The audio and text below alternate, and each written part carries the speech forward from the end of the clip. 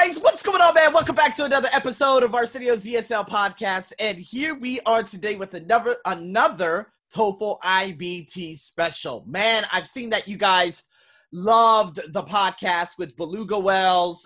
For some of you who do watch me, obviously, either if it's on Facebook or YouTube, I post this normally on my podcast, and of course, I record both the audio and the video, so I post it before podcast that comes out a little bit later. But today, in saying that, we're going to be focusing on a lecture. All right, this is a little bit more difficult. 4 minutes and 34 seconds is what I had counted. And this is called the Bronze Age. Again, I've been intrigued a lot by, obviously, Egypt and, you know, history in general. And I do love these audios because it teaches me a lot about, you know, history in its finest too, rather than just obviously going through a book and just dealing with the same lunacy that these schools have been just shoving down our throats for such a long time. But today is a hard one, okay? This is my blog, thearseniobuckshow.com. You can check your answers on there. You're going to see me note take. For everyone else out there, you're going to hear me a note take. We're going to go over my notes, and then we're going to see if my notes coincide and help me with answering the questions. I've done this before, all right? And again, if you guys are watching me on video, you see this big thing on my back. Finally, I've invested into a chair, and it makes my videos so much better because the comfortability of this is unbelievable. But today's not about the chair, it's about you. It's about helping you. And we're going to be diving into this. So if you guys are interested, Patreon badge, $50 a month. You get listening, integrated writing tasks, coaching hours. You get a lot of different things, right? So if you are on a budget and you would like to learn on a monthly basis, and if you're going to take the test maybe in April or May, consider this. Reach out to me. We'll talk about it. Nonetheless, let's get right into this bad boy. I shared everything, and man, it is time to listen to the Bronze Age. Here's why the Bronze Age was referred to as the Bronze Age. Yes, Brittany. Bronze was a very popular item to trade during that time. Correct. And when we were talking about trade and commerce during the Bronze Age, during the last lecture, we learned that over 3,000 years ago, trading of bronze between countries around the Mediterranean was extremely popular, as Brittany mentioned. They were not only making objects out of bronze, but other materials as well. Believe it or not, but glass was one of the things that they traded. In fact, there was an excavation in Egypt recently on the Nile River, where they discovered an ancient glass factory. Previously, we thought that they weren't actually making the raw glass, that they were just importing the unfinished glass from Mesopotamia and simply reworking it. As we all remember from the last lecture, Mesopotamia is a region consisting of parts of Syria, Iraq, Iran, and Turkey. Meanwhile, most archaeologists believe that the glass factories were in Mesopotamia because that's where the oldest known glass comes from. Steve. How did they make the glass? Actually, Steve, there were two production stages of making glass. In the first stage, they made discs of raw glass. In the second stage, they melted that raw glass, the glass discs, and they were able to create decorative objects. But we don't know too much about how ancient people made the discs of raw glass in the first stage. But from this newly excavated site on the Nile River, we learned that there were actually several processes involved in the first stage. First, they took quartz, a colorless, transparent mineral, and crushed it. Then they took that crushed quartz and mixed it with plant ash. What is plant ash? The ashes that are left after you burn plant material. They slowly heated this mixture at a relatively low temperature in small containers like jars that were made out of clay. This created a glassy-like material which they then ground it up into a powder and then used metallic dye to color it. Next, they poured the colored powder out into disc-like molds and heated them up to very high temperatures so that they would melt. Once they were cooled, they broke the molds, and inside were the glass discs.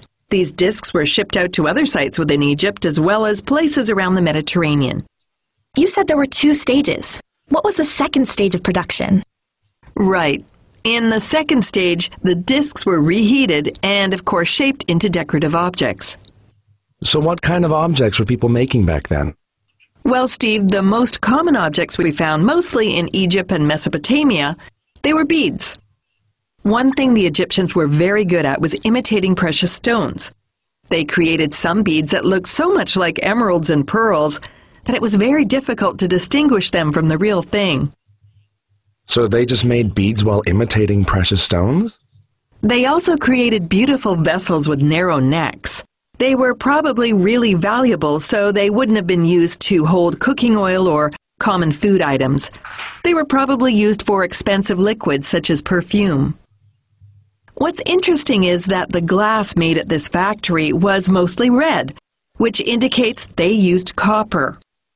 Of course, any kind of glass was very valuable, so these red bottles would have been mostly owned by wealthy people.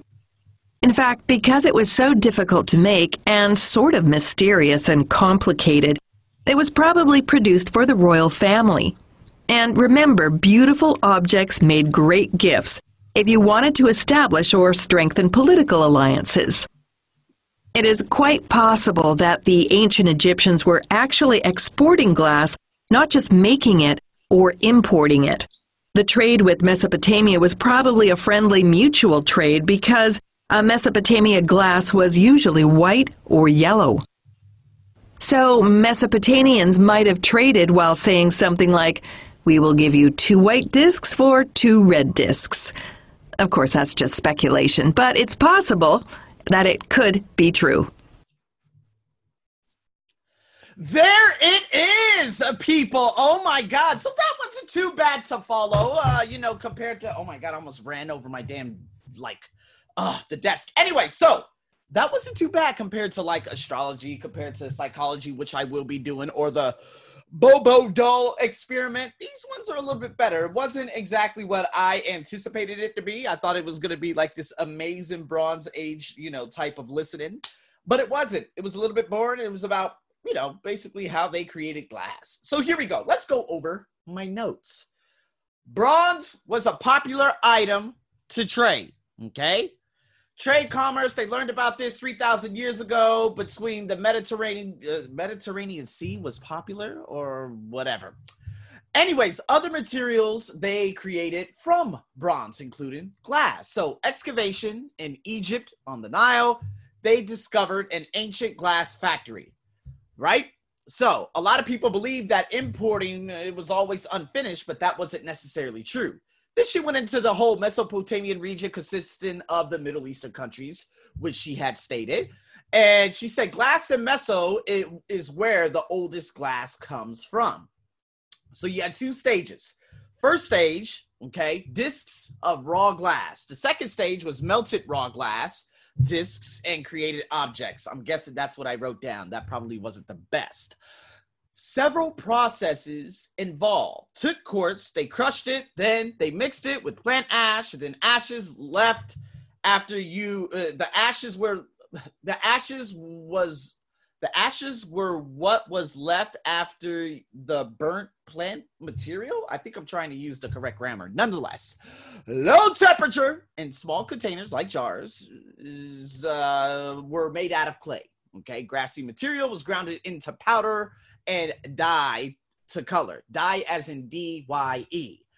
Once cool, broke the molds. Inside were discs. Second stage, discs were reheated, shaped into decorative objects. Most common were beads.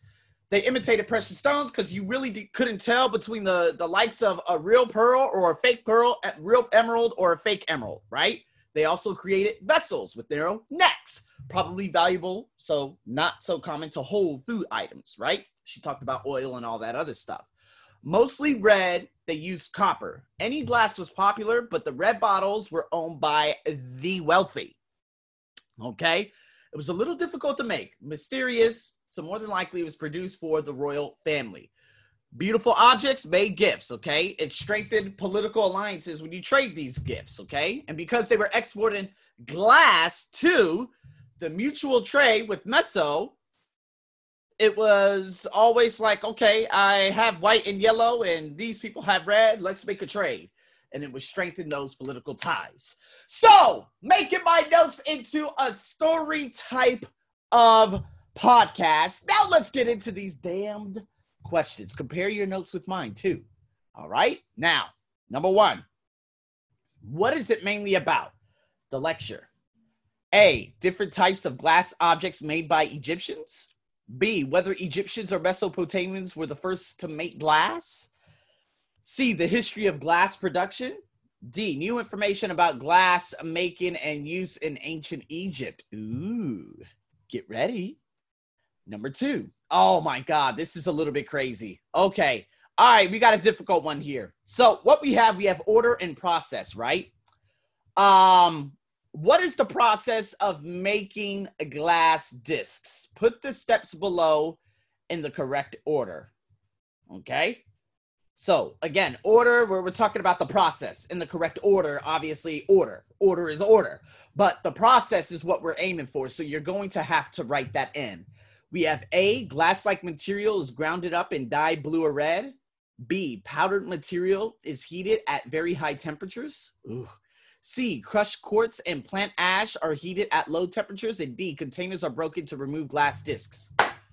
Guys, I wrote all those down in the correct order, and that's why I wrote it down. I went over all those notes. I took those notes, and to be honest with you, if you go back up to my note section, which will be easy to view on my blog, you will see that I have the steps little by little just by having proper note taken.